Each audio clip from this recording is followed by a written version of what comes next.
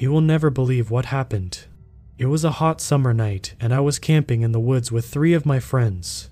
These woods have always been shrouded in mystery, and local folklore tales say that the forest is haunted. But my friends and I, feeling adventurous, decided to go camping deep in the heart of these very woods. We were armed with nothing but a tent, some food, and a thirst for adventure.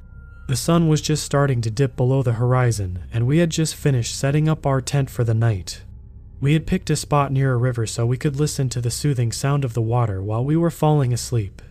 We spent the evening roasting marshmallows and telling ghost stories around the campfire. Little did we know, we were about to experience something far more terrifying than any of our stories. It got late, and all 4 of us crawled into the tent and were just getting into our sleeping bags when we heard rustling in the distance. At first, we assumed it was just an animal. The sounds grew louder and more persistent. We tried to ignore it and go to sleep, but the rustling turned into scratching and then tapping. The tapping was so close it sounded like it was on the side of our tent. My friend pointed out that it almost sounded like someone or something was trying to get our attention. We argued with each other about who should go and check the noise. I eventually got fed up of the arguing and got out of my sleeping bag to investigate. I unzipped the tent and peeked outside into the darkness. There was nothing there. Just pitch black and the sound of the river. I shrugged it off and told my friends there was nothing there. The noise had stopped by now, so I zipped up the tent again. I began to get back into my sleeping bag, but the tapping started again. We tried to ignore it for a while longer, but eventually the noise became so annoying to us that we all decided to get up and go find what was making the noise, as we were all too scared to go and check by ourselves. We got out of our sleeping bags and stepped outside the tent. At first we didn't see anything, just darkness. But as our eyes adjusted, we saw something that still haunts me to this day. Standing next to our tent was a figure seemingly made of some weird, sagging, hairy, flesh-like material. We all noticed it at the same time, and we were all paralyzed with fear. It stood at least 10 feet tall, with an extremely skinny frame.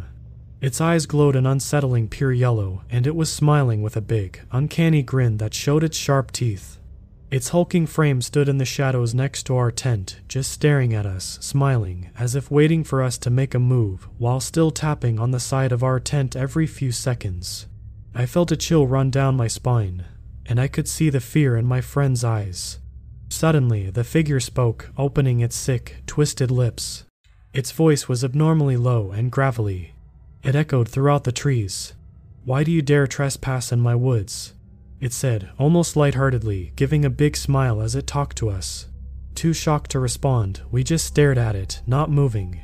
Too afraid to move. Its lips twisted from a smile to an annoyed frown, and then it was just gone. 1 second it was there, the next it wasn't. That was the last we saw of the strange creature that night. We spent the rest of the night huddled together, too scared to sleep, barely speaking to each other because of the shock of what we just witnessed. That whole night, I couldn't shake the feeling that we were being watched, even inside our tent. The next morning, we packed up our campsite and left the woods as quickly as we could. Even back in our homes in the city, that feeling of being watched never left me. Not for 1 second. It was like the figure had followed us, and I couldn't shake off the fear that it could be waiting for me somewhere in the shadows. I started having nightmares about it, and I became anxious and paranoid about it every second I was awake. The next day, I confided in a friend who was into the supernatural, and she suggested that what we had seen could have been a demon. She warned me that demons could attach themselves to people, and that they were hard to get rid of once they did. I brushed it off at first, but the nightmares continued, and my fear intensified. It had been a few days since my most recent nightmare of the beast, and about a week since we had gotten back to the city. I had just gotten into bed, and I was reading a book. There was a scratching noise at my window. I assumed it was the willow branch that was up against my window, as it was windy, and the branch often scraped my window on windy nights. I noticed something strange about the noise, however. It didn't seem to die down with the wind. In fact, the wind had stopped, but I could still hear the tapping of the branch just a few feet from the top of my head. What's more, the noise was eerily similar to the sound of the scratching on the tent that night. I twisted my blinds open the smallest amount I could and peered out through the slits.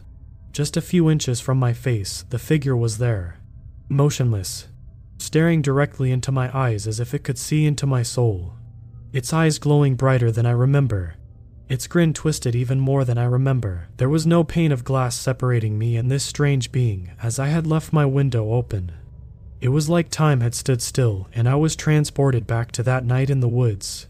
I was paralyzed by fear and couldn't move. "You cannot escape me," it said, its voice low, gravelly, and almost sympathetic sounding.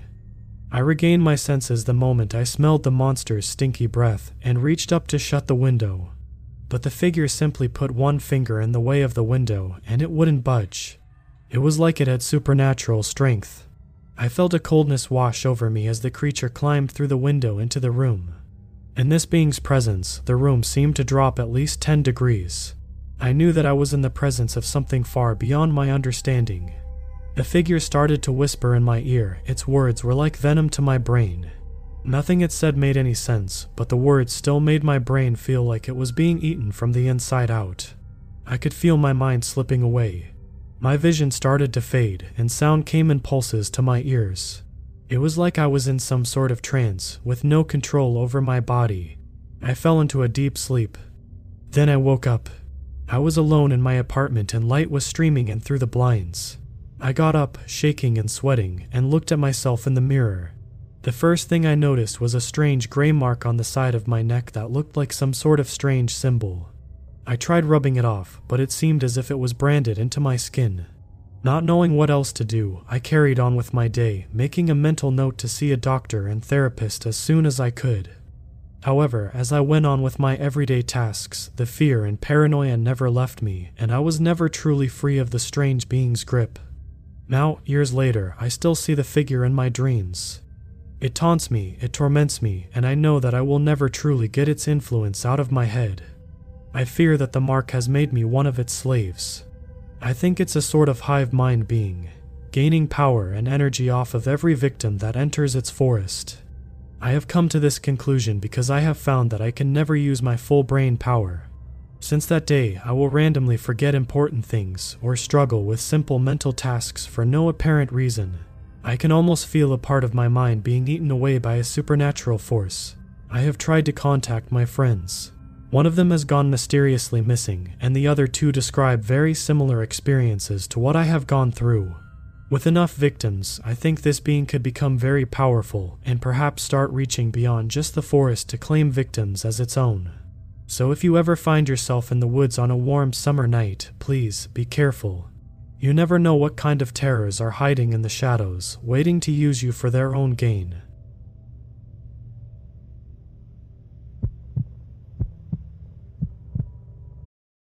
This episode is brought to you by Visit Williamsburg.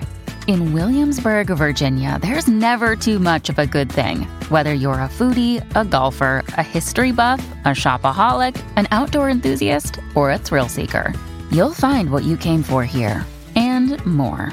So ask yourself, what is it you want? Discover Williamsburg and plan your trip at visitwilliamsburg.com.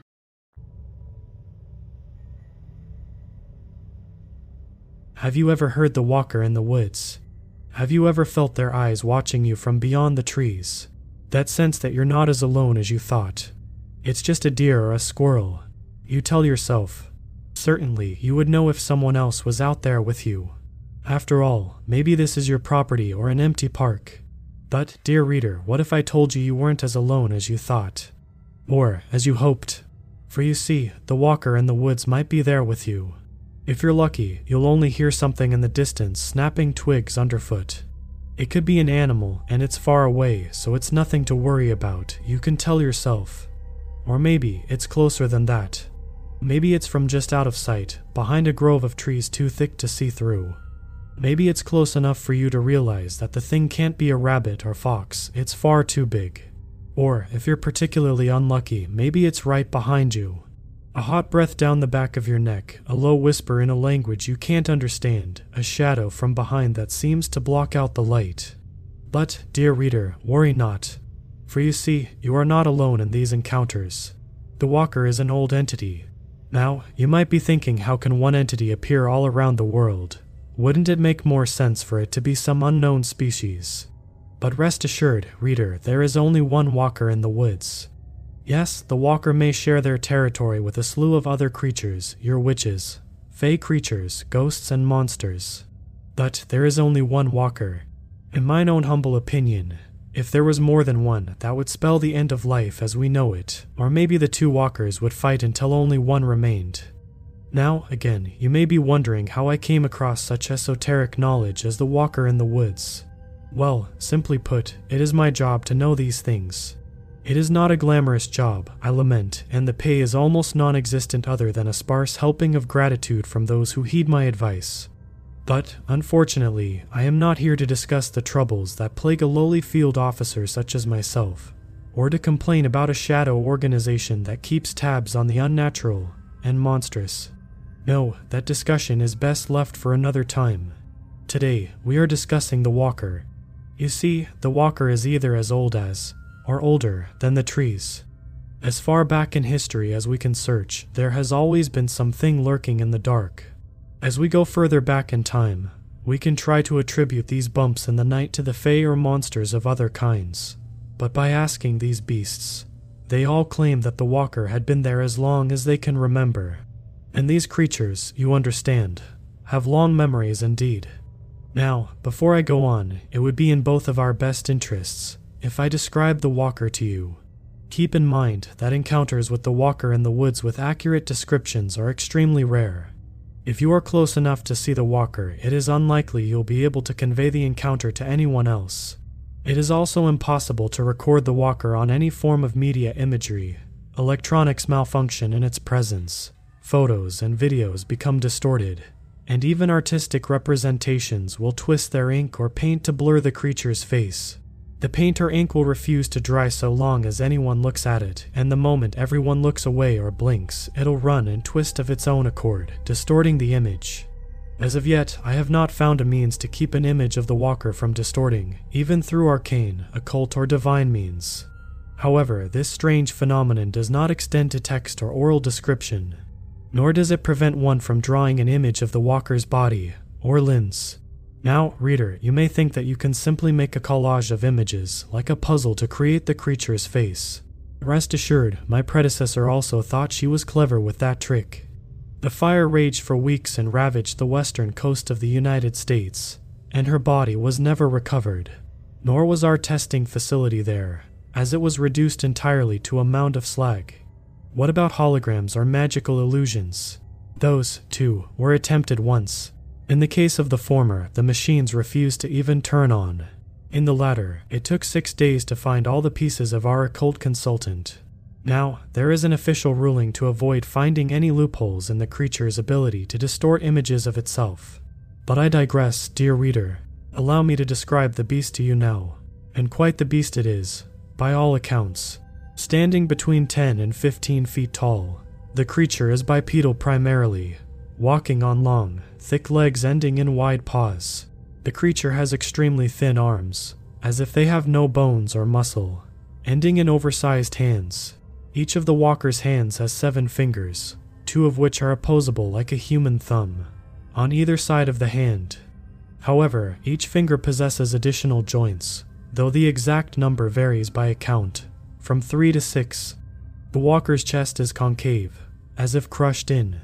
The walker's skin varies from deathly white to obsidian black to mottled camouflage, according to the various accounts.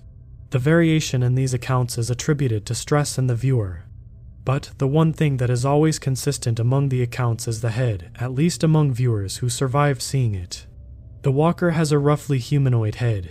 However, the walker has no ears on the side of its head, and 3 horns along its brow, with 2 large antlers growing from the side of its head.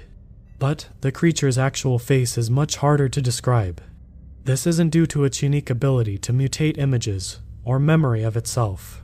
Rather, it's because almost nobody who had seen its face has been found alive. We only assume the images we have created of the walker's face are accurate due to the distortions appearing as we have slowly created a more accurate image. The walker in the woods has no nose, a small mouth without lips, and 2 enormous eyes. It is believed these eyes are black and filled with millions of pinpricks of light, each eye roughly the size of a human's face. A scar runs from the middle of the walker's eyes, where a nose would be, down to the creature's mouth, where it branches off at 2 angles, resembling an upside-down Y.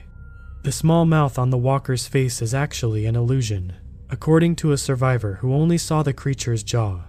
The Y-shaped scar will split open, revealing a 3-way set of jaws as the walker's cheekbones peel back, lifting the upper corners of the mouth away.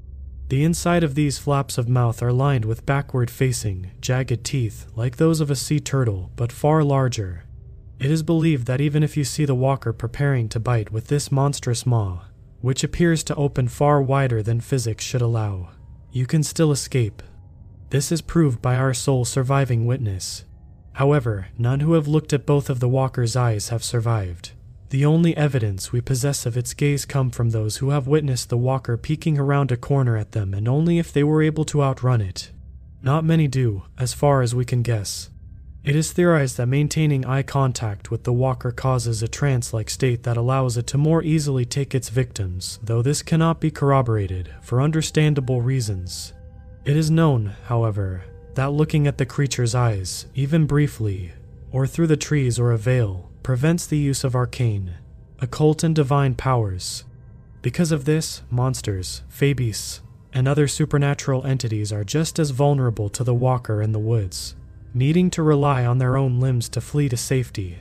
Beings able to fly without supernatural assistance are most likely to escape, if they can get above the tree line. Merely getting into the branches will not save you, dear reader. The walker in the woods, despite his name, is quite capable of scaling a tree or 2. But my reader may ask themselves, how does one escape such a creature, who itself does not seem bound to by even divine powers? Well, you're in luck, for through my own efforts we have compiled a list of rules to possibly save your life in the event you encounter the walker. Rule 1. Do not explore the woods alone. The walker, throughout the eons, has never appeared before more than 2 people at a time. A single pair is not enough protection from the walker. It is theorized this is because when there are 3 or more in the group, the odds of a survivor increase. As you may have noticed, the walker does not like to be observed by others. Rule 2. Do not acknowledge the walker. The walker in the woods is a stalker who relishes the hunt. They like to instill fear in their victims, slowly coming closer. If you run or look for the walker, you'll provoke it to attack. The walker has no interest in prey who ignore it. Rule 3. Do not call out to the walker. This rule, while similar to Rule 2, serves a different purpose. You see, the walker can mimic sounds and uses this ability as it hunts. It could be the sound of a woman's voice in the trees asking for help, or the cry of a baby. If you call out into the trees, the walker may one day use your words against another victim. Below are a brief sampling of phrases and voices known to belong to the walker. An infant crying, a young woman begging for help and screaming in pain, a boy calling his pet Spot to come here, an old man wheezing that he had fallen and cannot get up, a series of gunshots which may sometimes be followed by the screams of passing men, deer, bears, wolves, tigers, a lion, and an assortment of birds, which may or may not be indigenous to the region you encounter the walker. Various men, women, children, and other worldly creatures speaking unknown languages, believed to be from lost or forgotten civilizations, or other worlds. Bestial roars, believed to belong to extinct animals.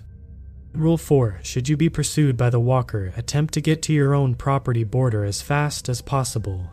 There is no known reason why the walker chooses to abide by government-certified property borders. My personal hypothesis is because it thinks it is funny. As far as I have been able to determine, the walker has no reason to be halted by the idea of privately owned land, as the walker has been known to follow people across a third party's private property with no aversion. How the walker in the woods knows where an individual's property border is, I cannot say. Just know that your own property, legally bought and paid for, suffices. Rule 5. If you cannot reach your property, get away from the trees. Any type of clearing will do, whether it be a natural clearing, or a paved street. A meadow, lawn, or otherwise flat, clear zone is preferable but not needed specifically. The walker prefers to avoid being seen unless attempting to instill fear. It will hesitate to follow you into a clearing, and may be convinced to chase prey elsewhere. Rule 6. Get inside a building as soon as possible. This will not stop the walker. It is merely a means to slow it down. Only crossing one's property border will truly stop the walker from following you, reader. But if you find a building in the woods, get inside and shut the doors. Better still is a building in a clearing, such as a house with a big lawn on all sides. Once you are inside, you will continue to hear the walker coming for you. It may choose to look through windows or cast shadows into the rooms from outside to frighten you. It may choose to speak to you through the door, begging to be let in or calling for help. Do not let it in. Do not open the door. If you're lucky, after several minutes, the walker will give up and leave. If you are unlucky, the walker in the woods will knock on the door. Gently at first, then again harder. Soon, it will rattle the door handle, shaking it in the frame. If the building has multiple doors, all of them will bang and shake violently as the walker attempts to get in. Do not be fooled, however. The walker will only be behind one door. Even if another door creaks and groans under a violent beating, looking outside through a window will suffice to prove the walker is not there. Simply open the door and continue to flee. Soon enough, you'll hear the bursting explosion as the walker finally breaks down its chosen door, and it'll begin to chase you again. You may need to hide within another building. You can continue this game of cat and mouse until you outrun the walker or it grows bored of chasing you. Ideally, you'll find your way back to your property.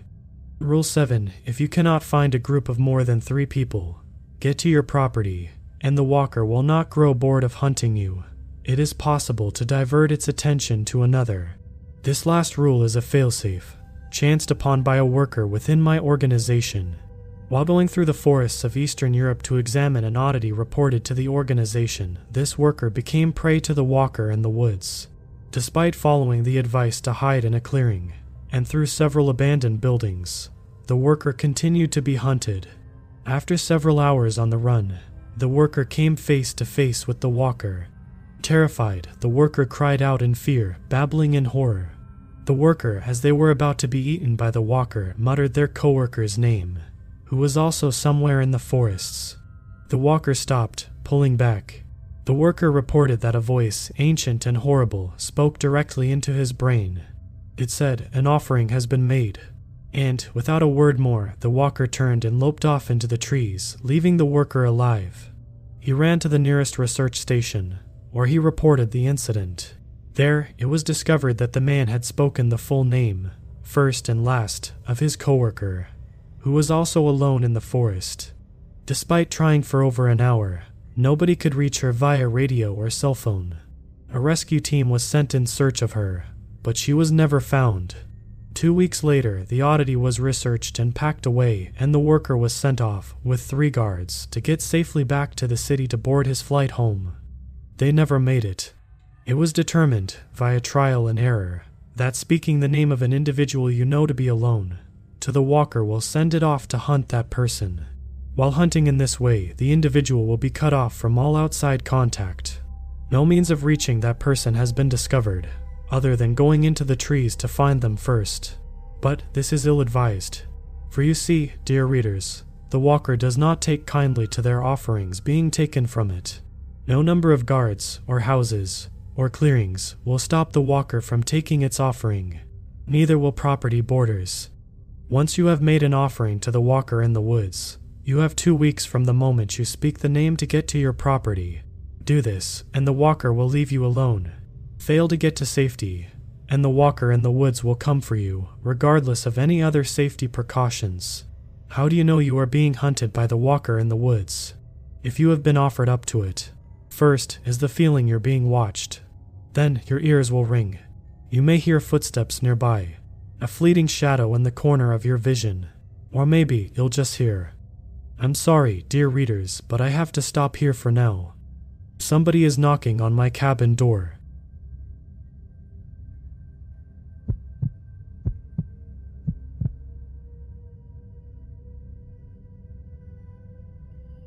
Hello, readers.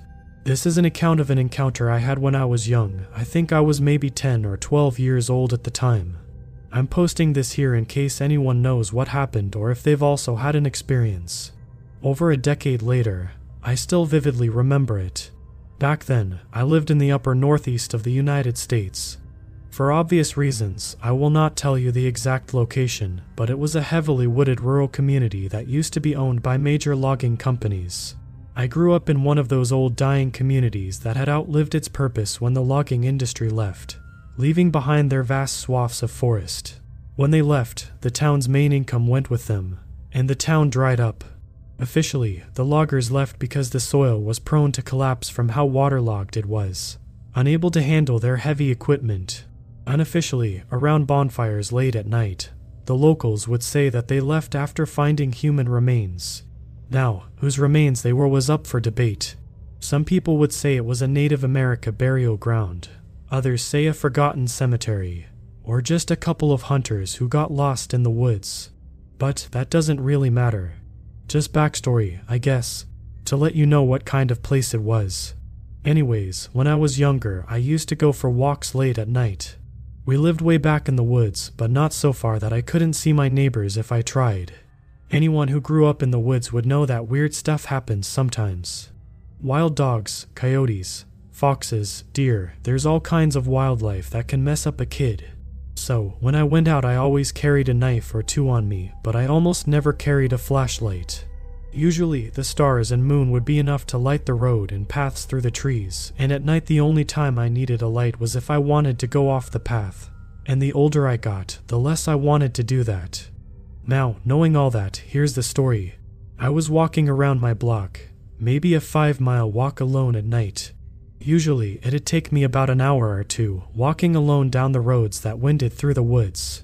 It was maybe 1, 2 in the morning. I was maybe 20 minutes from home when I heard a branch snap in the trees. Normally, I would write it off as nothing. Branches snap all the time, those woods are full of life. But for some reason, a chill ran down my spine. Like I was being watched. I tensed and stopped, but the feeling didn't go away. Nervously, I kept walking. I crossed the street, coming up on an old crop field. I think it was either beans or corn that year, but I can't remember. All I know is that I heard rustling as soon as I got near the field, as if something walked into the field out of the woods. I fumbled in my hoodie for my phone, one of those old blocky phones from the late 2000s. I found the flashlight on it and pointed it at the field but couldn't see anything. But the rustling was getting closer. Now, when there's an animal coming after you, you're not supposed to run. Most of the animals around there aren't brave enough to fight if you stand your ground. But I was young, and I freaked. I took off, running as fast as my legs would carry me. I heard the thing in the field, chasing me. It wasn't rustling anymore, but crashing through the plants. When I crossed the creek, I heard it splash loudly into the water as it followed. It sounded huge. Maybe that was just because I was such a small kid. I don't know. But as soon as I made it back to my property, the sound stopped. Like, right at the edge of the property, not even at the end of the tree line.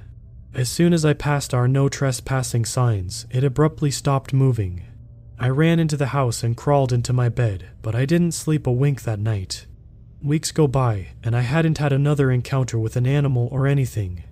Just serene wilderness, quiet walks. Peaceful. Granted, I never stayed out that late again, not for years. But one night my older brother came home for the weekend. He was 2 years older, but lived with his dad most of the time. Since we rarely got to hang out, he decided to go walking with me. He laughed when I handed him a knife for his belt, but he humored me and hooked it on. This night, we went further than usual, down past the pond the creek feeds into. Me and him were just talking, laughing about stupid teen drama when he suddenly gets quiet and asks if I heard that. I strain my ears against the sounds of the creek and insects. It's faint, but it almost sounds like heavy breathing. I shake my head, saying it's probably just our breath bouncing off the water and trees or something. We shrug and start walking, but don't make it more than 3 steps when we stop. Someone was in the trees. We could clearly hear them snap a branch. But when we listened, we couldn't hear anything else. Just our own breathing. We take a few more steps. Whoever, or whatever, started moving in time with us. We could hear heavy steps coming from the trees, perfectly matching our own steps. But it wasn't an echo, whatever it was stepping on branches and kicking rocks, while we were on a paved road. We looked at each other and simultaneously had the same thought. Don't acknowledge it. Whatever it was, don't look. Don't try to see it. Just keep walking and pretend we didn't hear it. We grew up loving myths and monsters. And if it was a person, who knew what they'd do if they knew we knew they were following us. But the myths all say not to acknowledge the things in the woods. So we kept walking, all the way to the corner, then turned around and started heading back. Whatever it was, it followed us. No animal would have a reason to stop at that corner. The woods kept going. The road didn't even turn in that direction. Why was it turning back with us? We kept going, pretending we didn't hear, pretending we weren't freaking out inside. We try walking at a casual pace, that is, until we get to the pond. We hear whatever it is splash around in the pond. You might be picturing something cutesy. This was not the nice styled pond you see in parks. It was filled with moss, snapping turtles, and was well over 10 feet deep. And this thing walked right into it. We froze, having irrefutable proof it was right beside us, no more than 10 feet away, only separated by a single willow tree. But, as usual, the thing stopped moving when we did. Whatever it was stopped right in the middle of the pond. We started walking forward, and heard it splashing, keeping pace. It didn't sound like swimming, more like when somebody walks around in a pool. But, as I said, the pond was over 10 feet deep. Without looking at each other, me and my brother started to run. Obviously, it ran after us, crashing through the underbrush as it launched out of the pond at speed. We didn't look, only ran as hard as we could home. Whatever it was, it didn't follow us across the road, stopping across the road from our property. As we locked ourselves in our shared bedroom, I swore I heard something screaming in the woods for the rest of the night. Needless to say, that was the last time my brother went walking with me at night.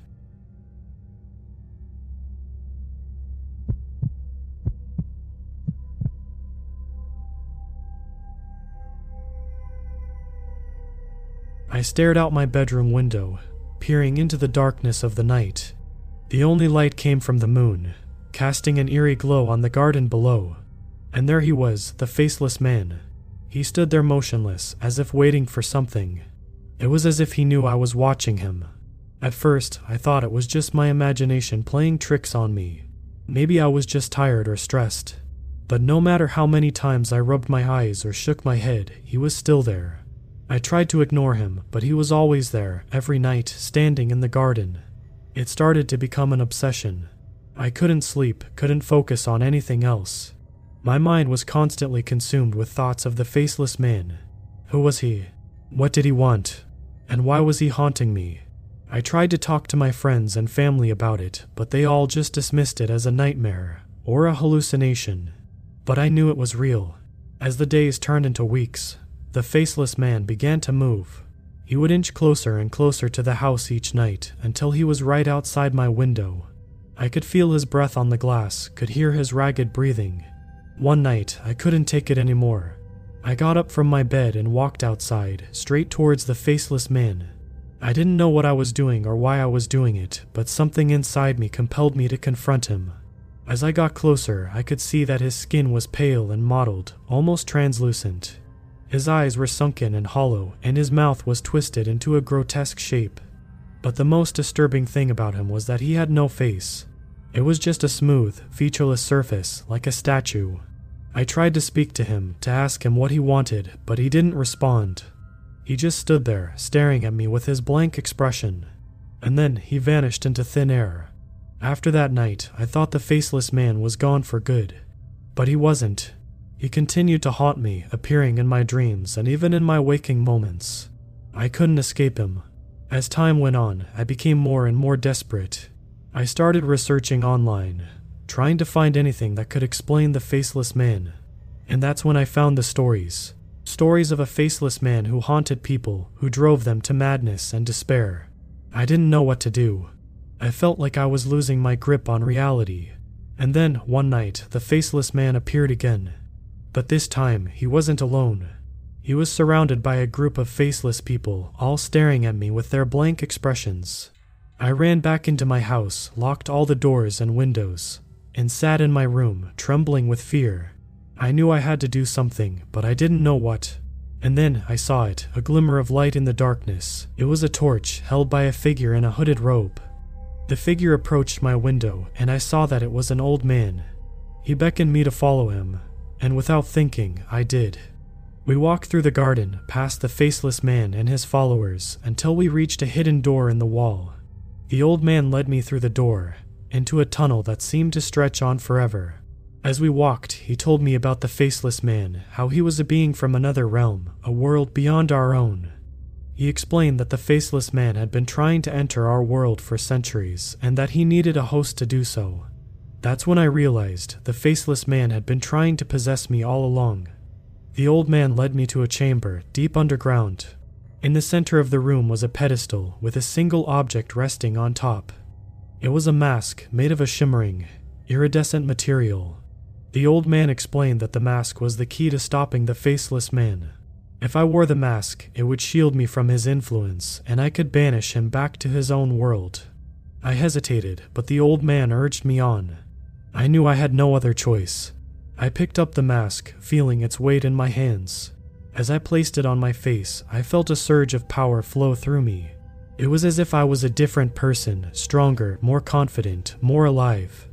I returned to the garden to face the faceless man and his followers.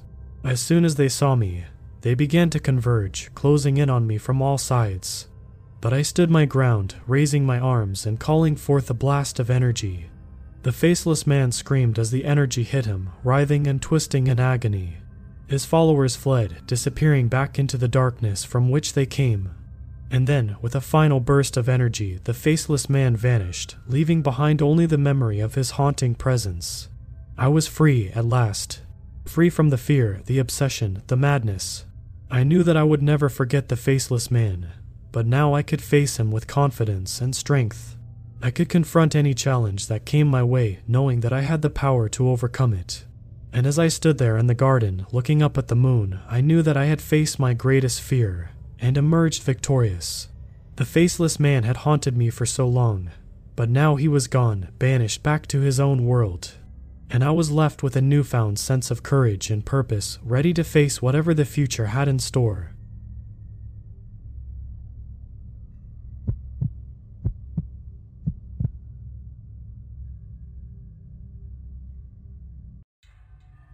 I'm an avid hunter and tracker. I love to get outdoors and explore, shed hunt for antlers, or just hike around to view wildlife. I live in the Rocky Mountains in southwest Montana, so the forests are endless and the wildlife are abundant. Recently, I've purchased 5 new game cameras to scope out around my property. These cameras catch anything and are superior to other brands out. I own around 20 acres of forest land with a nice little creek running through it. I put them all the way around the property to see anything and everything. Within a week I checked them. To my surprise, I had photos of a wide variety of wildlife on there, from porcupines to coyotes to deer and even a cougar passing through.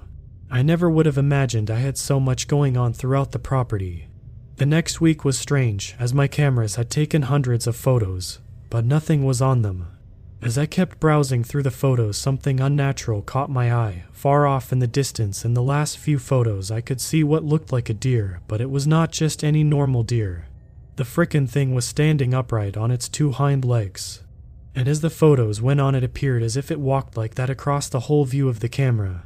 Still blown away by what I had seen, I felt the need to investigate further, so I made a tree stand by the camera that caught that freakishly looking deer. After completion, I was all ready to go. Since the activity was between 2 and 3 in the morning, I went to the stand at dusk to get hunkered down and ready to find out what that was. The first night I stayed until dawn, seeing nothing, but I heard some crazy noises like whispering and talking off in the distance. I felt it odd because my closest neighbors are 2 miles away. It sent chills down my spine, but I remained sitting all night. Night 2, nothing again until about 2:30 in the morning. Then I heard branches breaking like something was stomping through the woods off in the distance, just outer range to be able to see with my night vision binoculars. I kept looking as the thumping noise was getting louder. Then I heard what sounded like a woman crying from the same direction as the branches were being broken.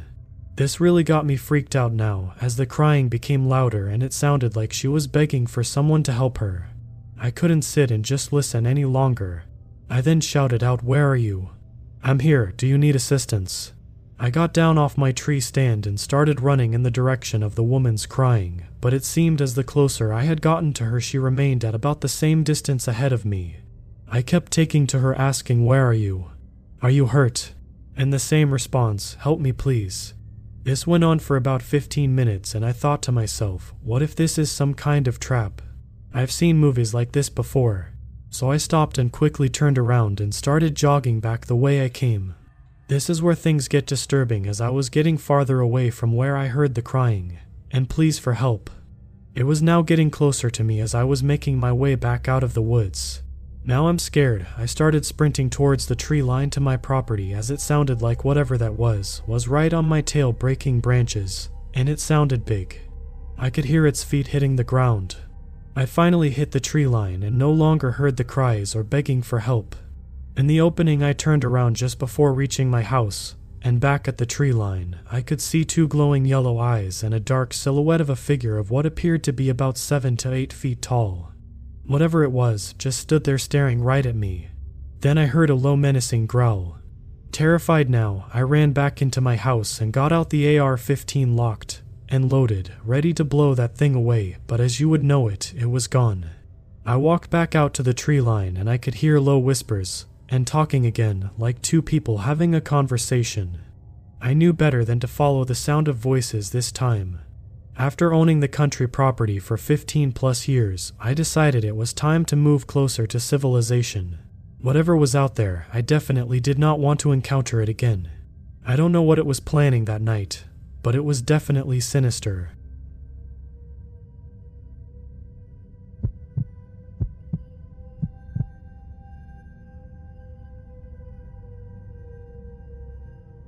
I've lived near these woods all my life, and I would always hear tales about this house deep in the woods.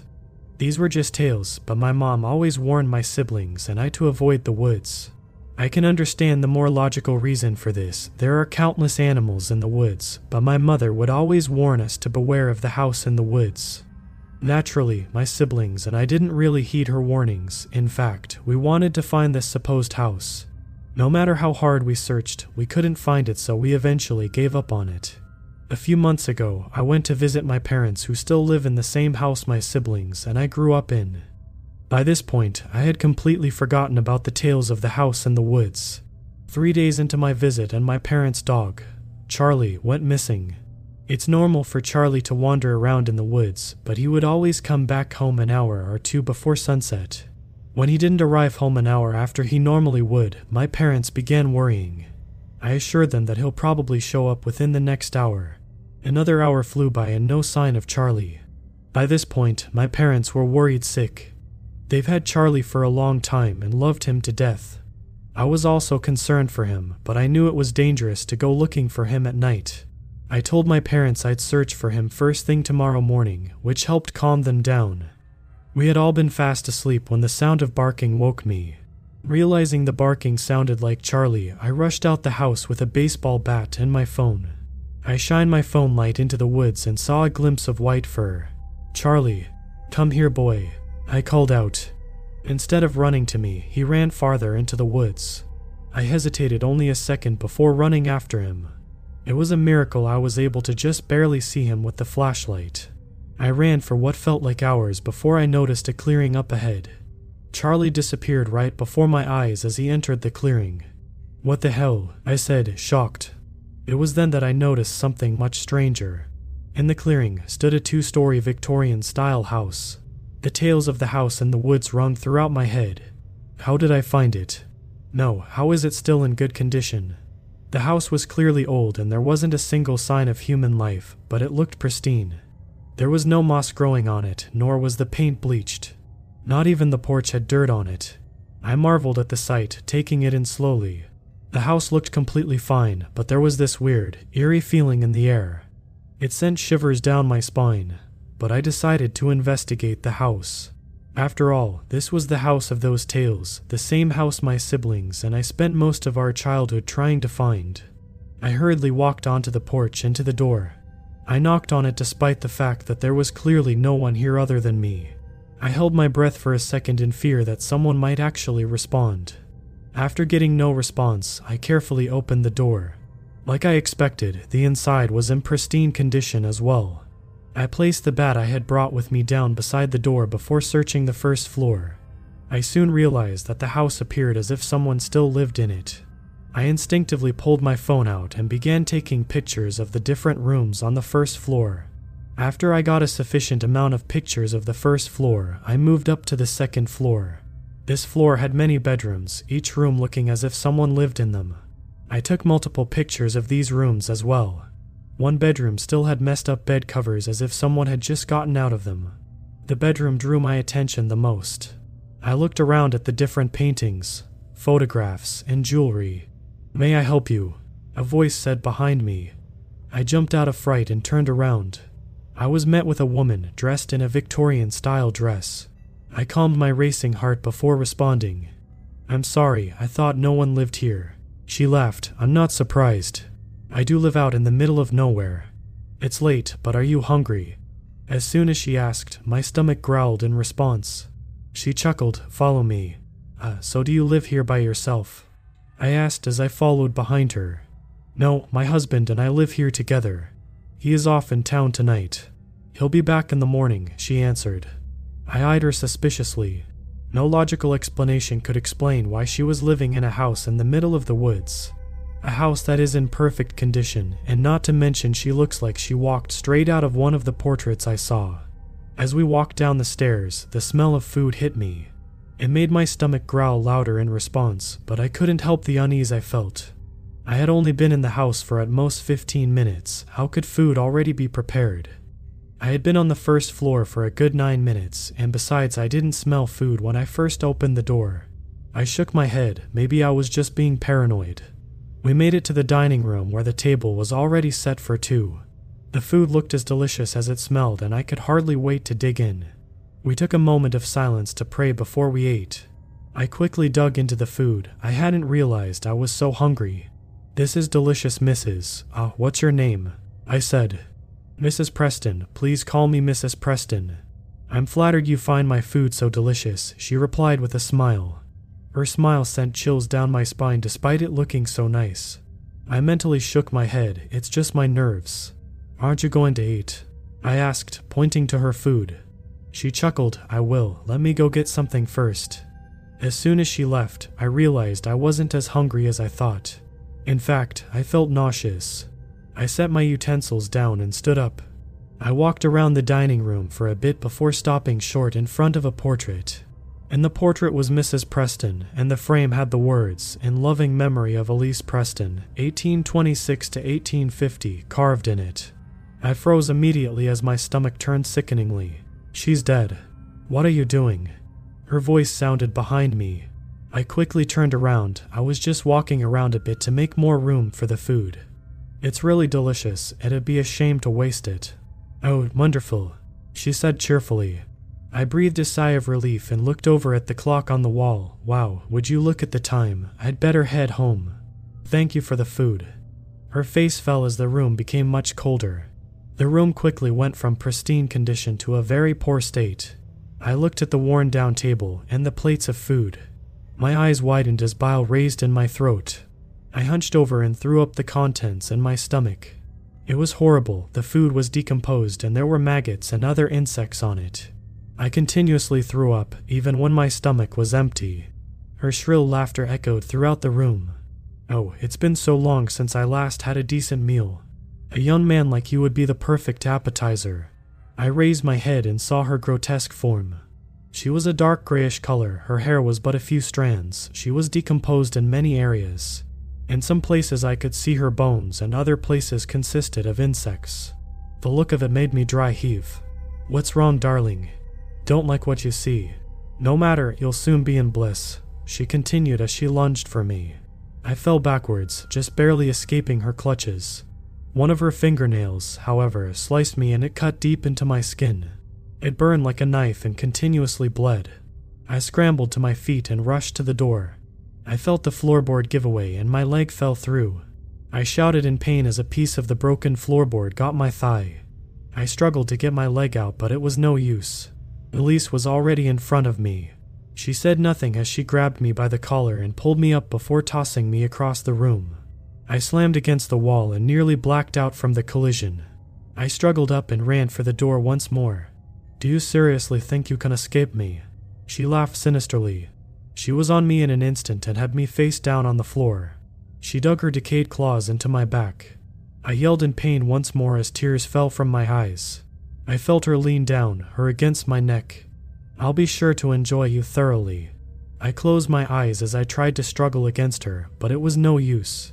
I felt her teeth on my neck, and in a boost of adrenaline I was able to shake her off. I crawled to the front door and grasped at my bat I had left there. She grabbed my leg and pulled me back towards her. I turned over and swung the bat hard. It knocked her down and she shrieked. "How dare you do that?" I struggled up and didn't hesitate. I swung the bat down continuously, pulverizing her decomposed flesh. A dark substance splattered onto me, but I paid no mind and continued getting her. I didn't stop until she had stopped moving. I was breathing heavily and leaned against the bat for support. I caught my breath and then made my way out of the house. I turned around to get one last glimpse at the house. It now looked like a typical rundown house. It didn't look anything like it did previously. I looked to the sky and noticed it was getting light again. I had been there the whole night, but it only felt like a few minutes. I walked slowly, each step filled with pain. My vision continuously dimmed as the forest around me began to come to life with the sun. Finally, I made it out and stumbled to my parents' house. I tried calling out to them, but it came out as a hoarse whisper. I reached the door and fell against it heavily. I tried to catch my breath with no luck. I heard the sound of footsteps and then the shouts of my parents as my vision went completely black. I later woke up in the hospital, hooked up to IVs. My blurry vision just barely made out my parents' relieved faces. I slightly smiled before the events that happened flashed through my head. It made my stomach churn as I leaned over the bed and dry heaved in the trash can. After that, I was visited by doctors who continuously observed my condition. I tried to tell them what happened, but they all agreed that the stress from the situation caused my brain to misremember it. It didn't help when I tried to show them pictures of the house, but an error showed instead. They did, however, have multiple questions for the puncture wounds I had gotten from Elisa's claws. Naturally, I explained to them what happened, but they found it hard to believe. Even though it was difficult to believe, the gouges in my back were proof I got attacked by a person. They held me in the hospital while they treated the infection that the wounds had caused. This information was given over to the police, who had begun searching the woods for the house. It wasn't long after this that I was discharged from the hospital with medicine to take for my injuries. After some searching, the police still hadn't found the house in the clearing. It was then that I offered to show them where it was, since I wanted to prove to everyone it really existed. After much hesitation, they agreed.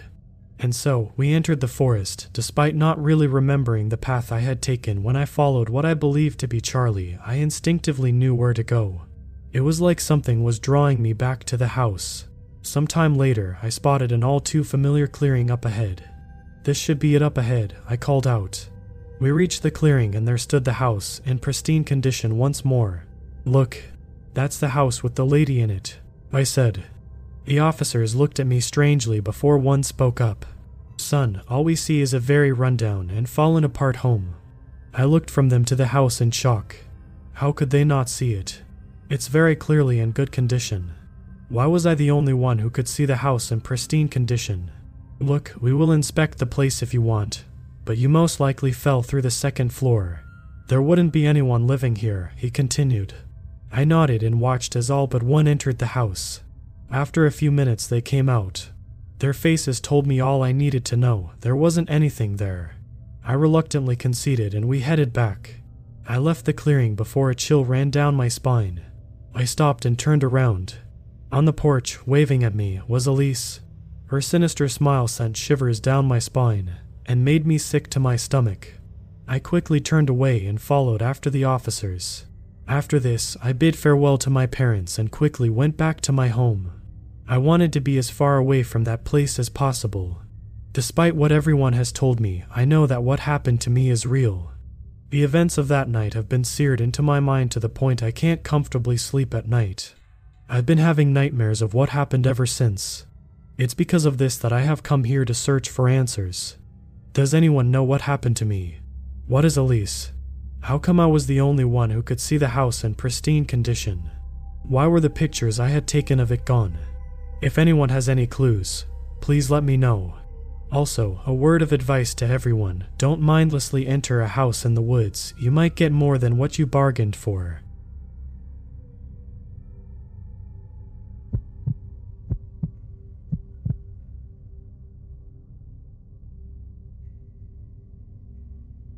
I've always hated the forest behind my house.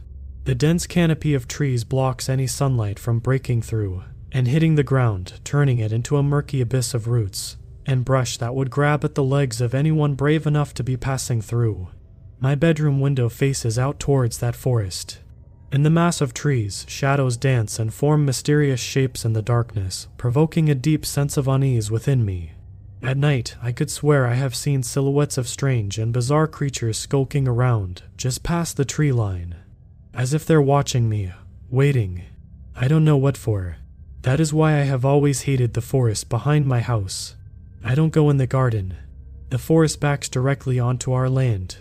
I would feel the shadows dancing towards me, closer and closer, until it's too late to escape. My family thinks I have an overactive imagination. That the forest isn't as dark as I think, and that there is nothing lurking in there waiting for me to let my guard down so it can hurt me. That 19 years old is too old for this crap. I don't care. Something is out there. Something nasty. My younger brother, Kyle, likes to make fun of me. He's only a year younger than me, and having grown up so close in age, he knows very well how to get under my skin. Ever since I warned him about the shadows years ago, he has made fun of me for it. Last year, he tricked me into the forest and left me there when I wasn't looking. Alone and afraid, I could feel the suffocating darkness closing in on me from all around, the shadows lurking within. I could feel something brushing against my shins, almost wrapping itself around me, before my dad managed to pull me out and carry me home. I didn't know what it was that I had felt. Not at the time. It must have been slithering through the knee-high brush, invisible to anyone who wasn't looking out for it. It felt prickly against my legs and left deep scratches. Unsurprisingly, by my parents, this was chalked down to being thorns. Thorns. No, I know what I felt, and it wasn't any damn thorns. It felt warm and fleshy, like the skin of some unimaginable creature with spines along its body.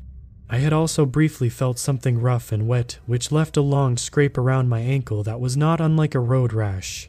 This was the first time that the shadows had manifested themselves physically to me. It was the moment I knew that what I had been seeing all these years wasn't some trick of the imagination, twisting the darkness, and manipulating my eyes into seeing what wasn't there. After that day, the shadows were not just shadows anymore.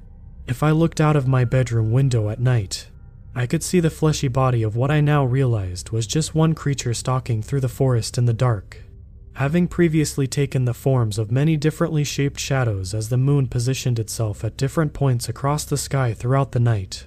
It was pale, almost humanoid in shape but abnormally tall, and very skinny. I could see its eyes bulge as its head twitched from side to side, scanning its surroundings like a starving animal hunting for prey. Its head was long, and the creature had no hair. But the mouth was the worst part. The creature's mouth wrapped right the way across the front of its face, and opened so wide it's as if its whole face was peeling open to reveal rows upon rows of short but razor-sharp teeth.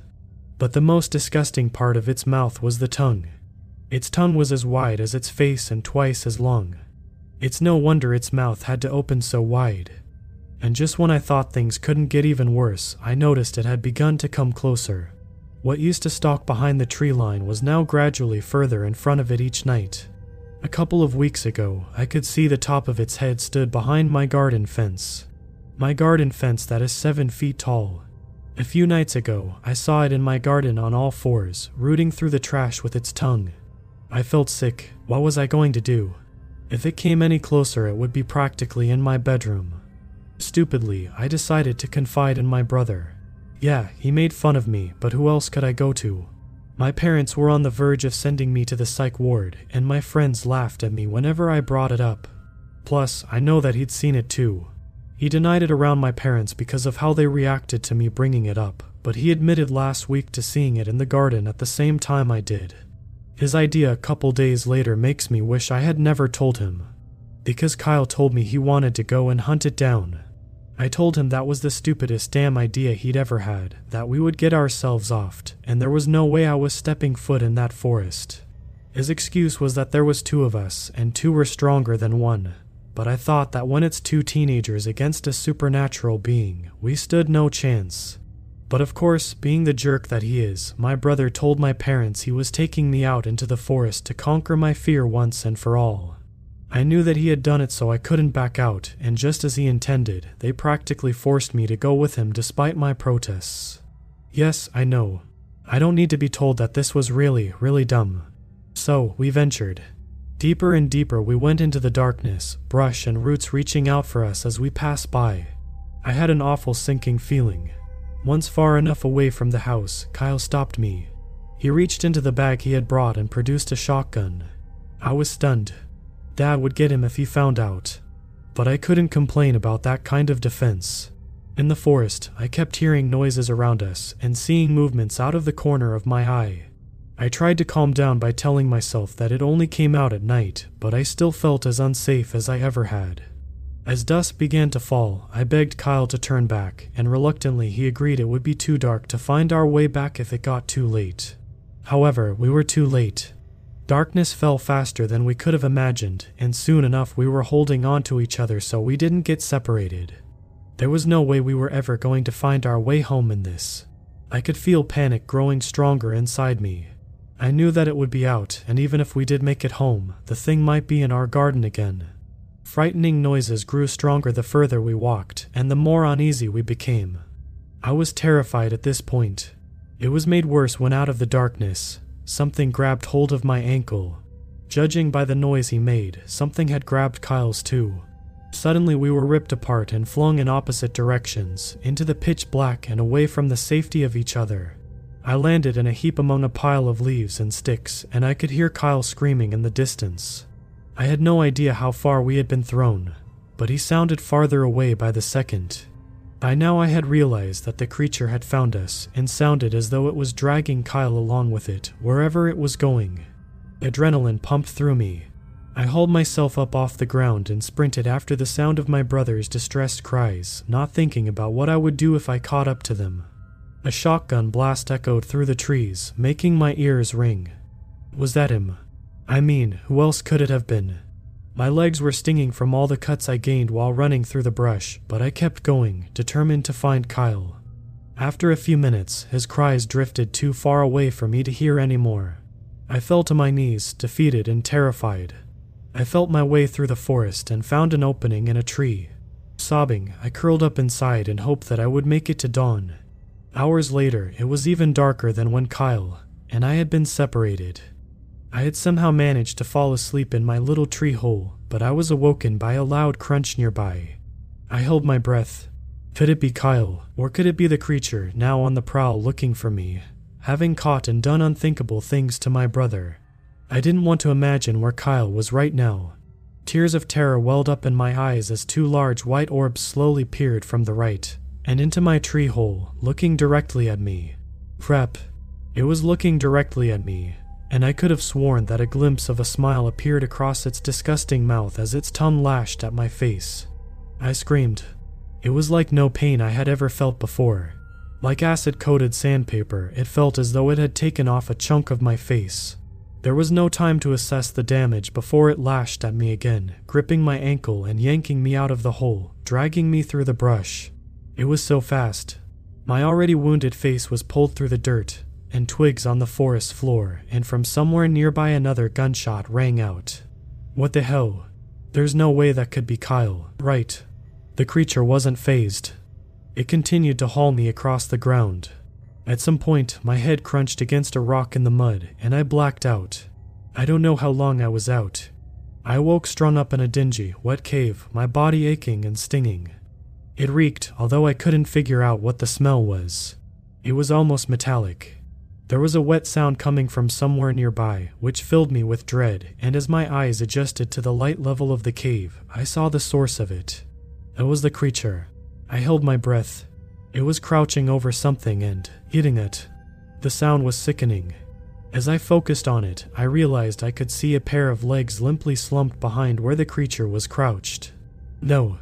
I let out a small sob as I saw that the creature was crouched over my barely recognizable brother, and as I then realized what the stench in the cave was. Its head whipped around as I noticed it had heard me. When its head moved, I could see its tongue hanging out of its revolting mouth, smeared with dark red and parts of flesh. And behind it, I then spotted the mess of Kyle. It had been getting him. Kyle lay there limply, one eye open and staring towards me, indicating that he was still alive. Parts of his face were caved in and his open eye was half out where some of the flesh around it had been taken away. As the creature turned, I could see Kyle twitching and covered in red. I couldn't imagine the pain he was in. His clothes hung in shreds and he was caked in dirt. I was so focused on Kyle, terrified of the condition he was in, that I hadn't noticed the creature slowly stalking towards me on all fours, low to the ground. I had now realized that this was the thing that had slithered past my shins in the brush last year. If my dad hadn't saved me, I would have been where Kyle is now. The creature crouched in front of me and its tongue hung out of its revolting mouth. Crimson thickly coated it, dribbling onto the ground, and chunks clung to its mouth, and the spikes on its tongue, which I could see up close was composed of many tiny, sharp spikes. Its eyes moved downwards to my stomach, which had been exposed as my shirt ripped when I was dragged along the ground. I realized it was now going to start getting me. The creature slowly got me, and I screamed in agony. I can't even describe how it felt. A smile crept across its mouth as it continued. The pain was so severe that I began to drift in and out of consciousness. I was just awake enough to suddenly hear a crunch from my right, just near the entrance of the cave, then an ear-piercing bang which echoed and lingered in the confined cave. Simultaneously, a warm splatter of red hit my face, and the creature let out a devilish screech, before another bang rang out and the screeching ceased. I heard a man's voice echo. I hit the floor and blacked out again. That's the last thing I remember before waking up here in the hospital. A large, padded gauze bandage covers the rough mess of my stomach, which is still tender and stinging. I haven't seen it, and frankly I don't want to. The doctors are saying I'll need a skin graft on my face. I don't yet know what became of Kyle, or if he's even alive, but it'll be a miracle if he's able to recover from the state I saw him in. The hospital staff told me that the man I heard before passing out was a hunter who saw the creature stalking us and then dragging us through the forest. He had tried to shoot at it twice, once when it had Kyle and once when it had me. He'd been nearby when I started screaming and found us. I have my doubts about whether it's dead. All I do know is that I will be here in the hospital for quite a while. I'll be safe if it survived. I mean, I really hope so. We never should have gone into that forest.